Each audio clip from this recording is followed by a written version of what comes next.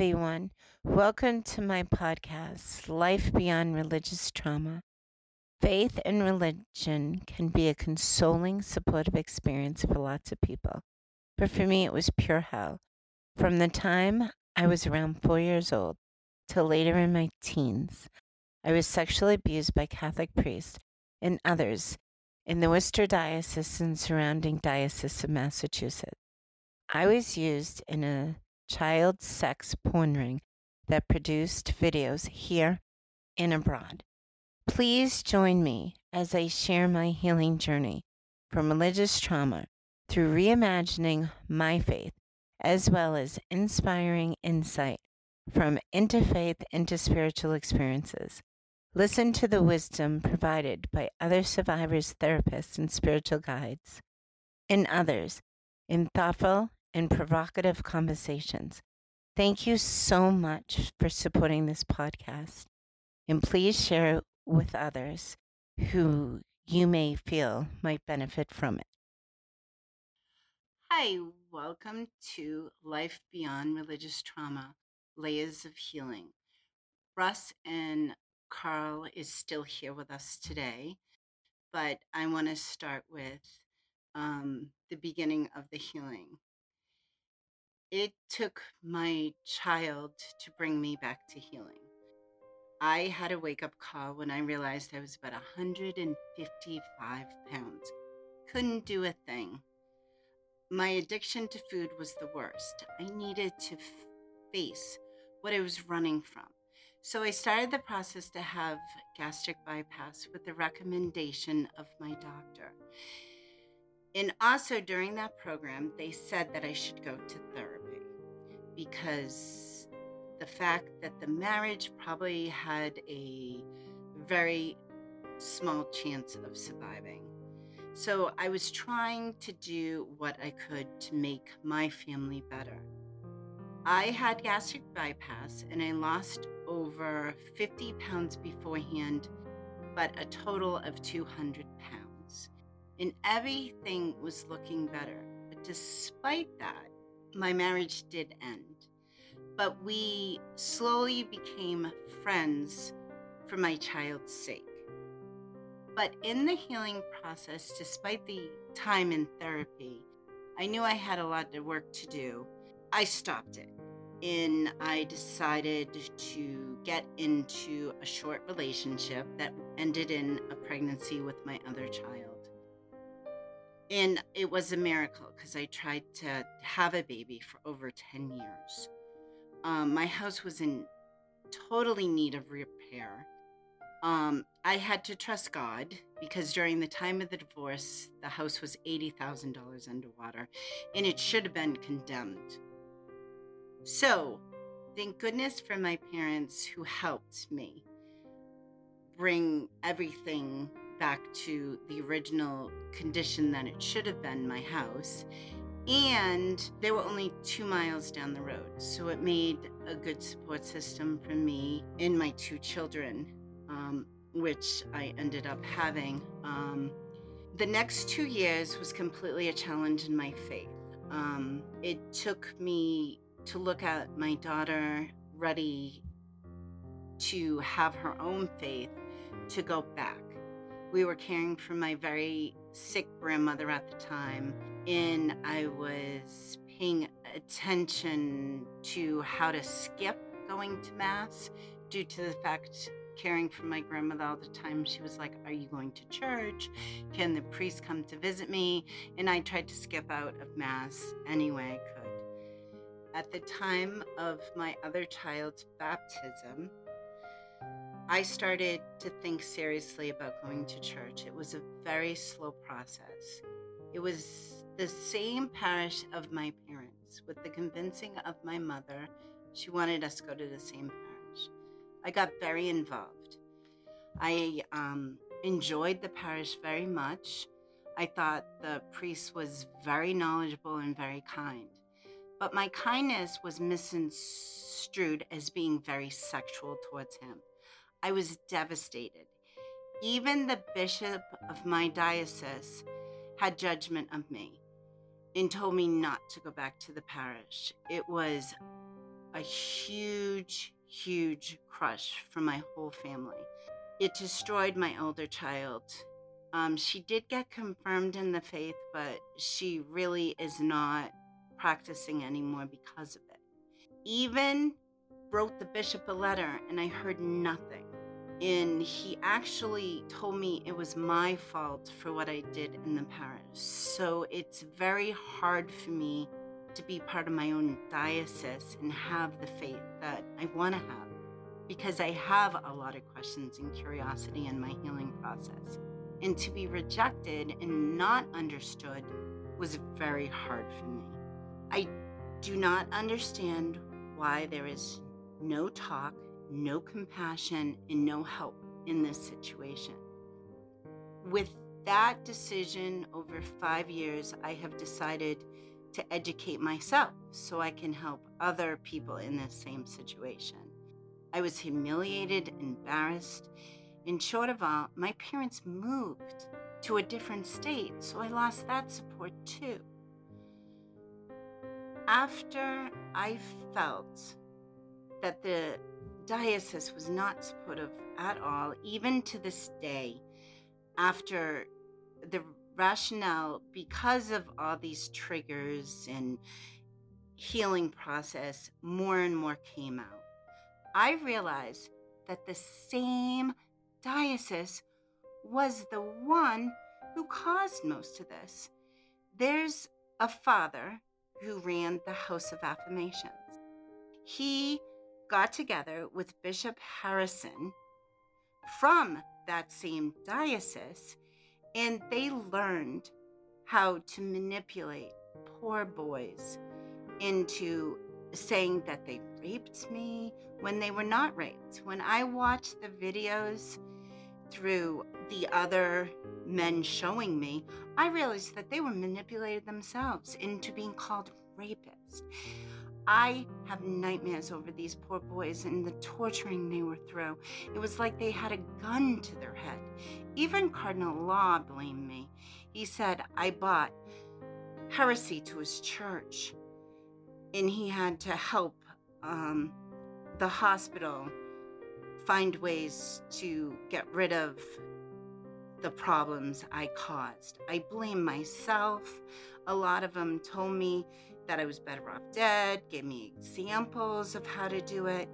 Survivor blaming is so much of an issue. I really, really wish that people would learn more how to realize that there is so much to healing in sexual abuse, never mind spiritual abuse.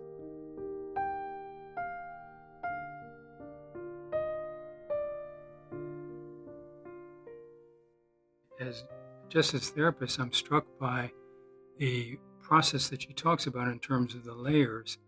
And she talks about issues relating to her family, issues relating to taking care of a house that she's responsible for, issues about taking care of her children, both physically and spiritually, and guiding them. And what's striking is that in relation to the church, how her kindness is misinterpreted as being sexually provocative or something like that, and there's no possibility of dialogue about that. In other words, the reaction of church officials is punitive or judgmental rather than being conversational about what happened and so forth. So, and I know this is really dear to Jess. She talks about wanting to establish that kind of dialogue with clergy and religious in the church, and she's had a difficult.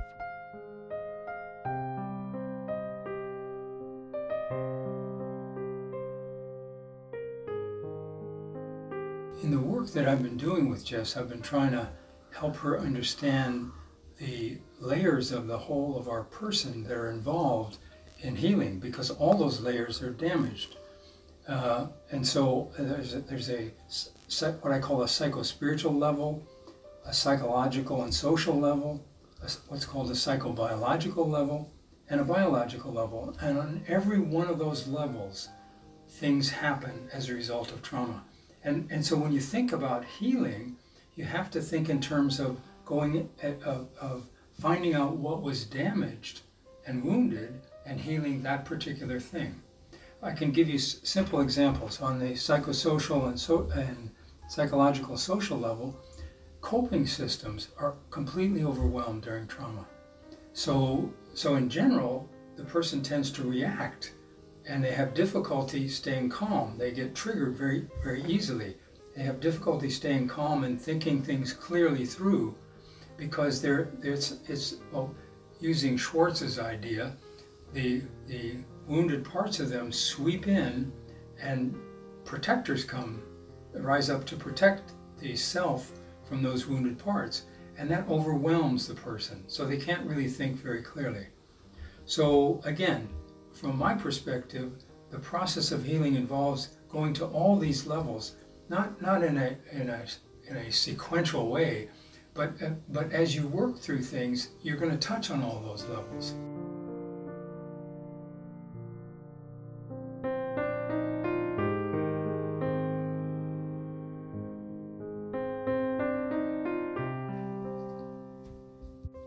Hi, this is Father Carl, a spiritual companion to Jess in her journey of healing. And I think for me, I'd like to say something a little bit off her story about how she had been re-traumatized within a church context, in a church community over successive years afterwards. And part of the problem here is, of course, from the point of view, generally speaking, of course, from the bishops of the United States and every pastor in this country, there is the utmost concern for accountability to survivors because of clergy abuse. And there's an utmost concern about being present in their healing and a resource in their healing.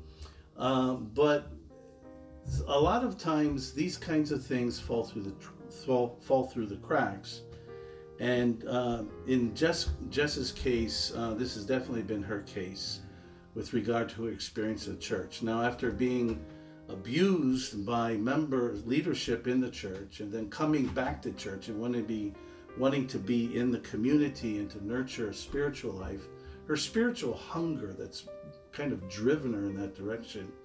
And then to have these experiences where a kind of re-traumatization goes on, where leaders in the church, in one way or another, re-abuse emotionally.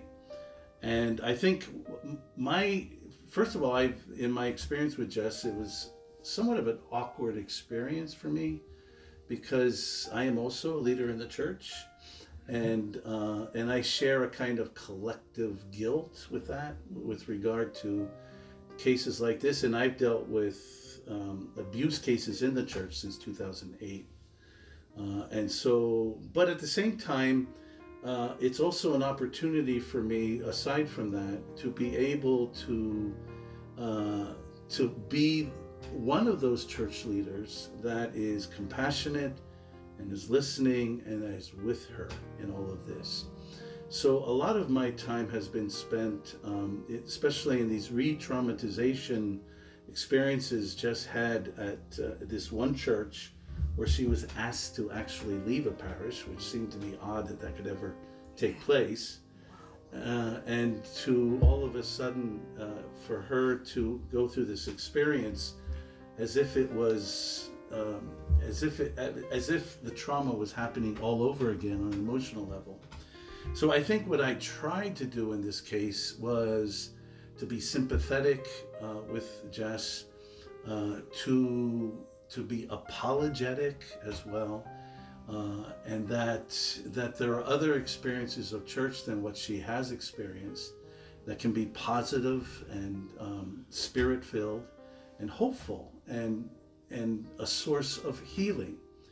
And in a lot of ways, Jess has been trying to do that. She has this deep, powerful spiritual hunger that's driving her in all of these ways. And trying to be with her as she does this journey has been a big challenge for me too. But I think even though we as leaders in the Catholic Church can be inconsistent with survivors, we can also bring these things to our attention and to help us to understand that we need to do better, and to find ways to make amends and to go forward with survivors in a spirit of compassion, in empathy and companionship.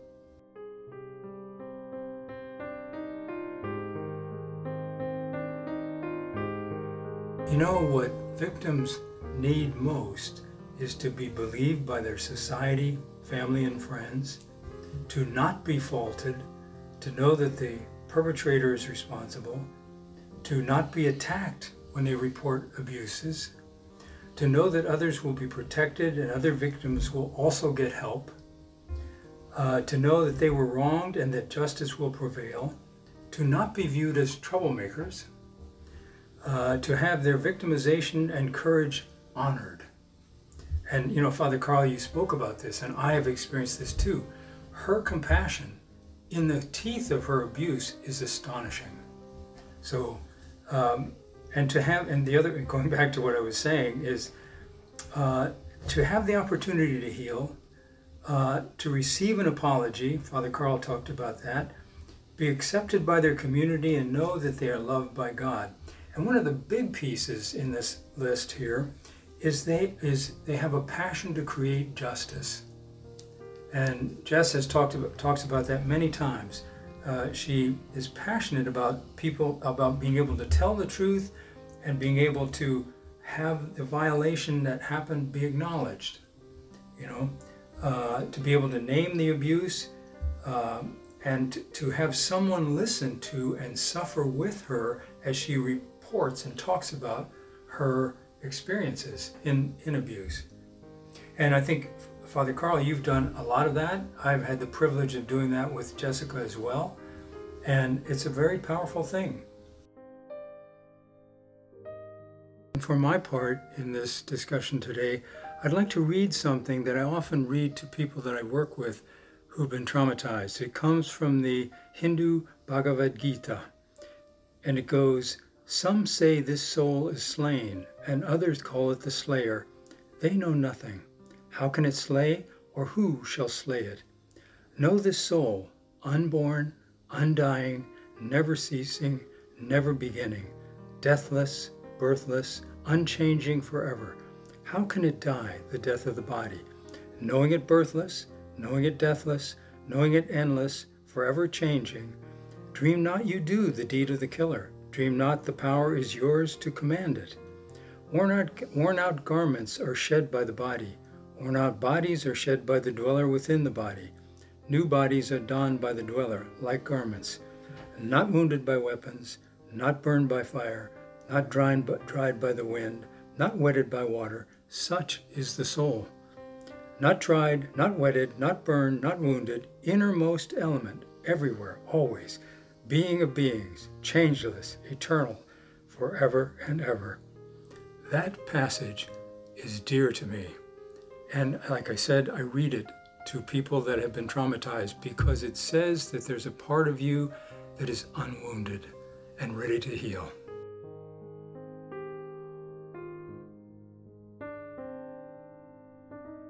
Hi, thank you for this wonderful time. I am very grateful for Russ and Father Carl, especially with Father Carl, the way you express the guilt. I really do not think you have an apology. You go above and beyond for survivors. So does the Boston Diocese. They've been wonderful with me, especially what happened to me in the surrounding diocese. Very supportive, very understanding, went with me through that whole emotional hard time. And I thank them because my own diocese abandoned me. There was a parish that was good, but I ended up not feeling comfortable because I got the same feeling, the same judgment was at that same parish. And I just don't want that kind of judgment that I'm being sexual with priest. That's the last thing I want. And also, Cardinal Sean O'Malley. He has taught me so much, which will probably be in the next episode, The Angry Bee Lady, which will be a fun episode, but also really hard with the healing that happened. Well, I stayed in the church for the past 5 years. And also the Pope's message in his new book, What I'm Asking in the Name of God, to discontinue paying to stop the statute of limitations. Because as I say in the next episode, the more I was re-triggered, the more stuff came back. And that is crucial for you to know by survivors. We might not know the full story right away, and it comes back with time.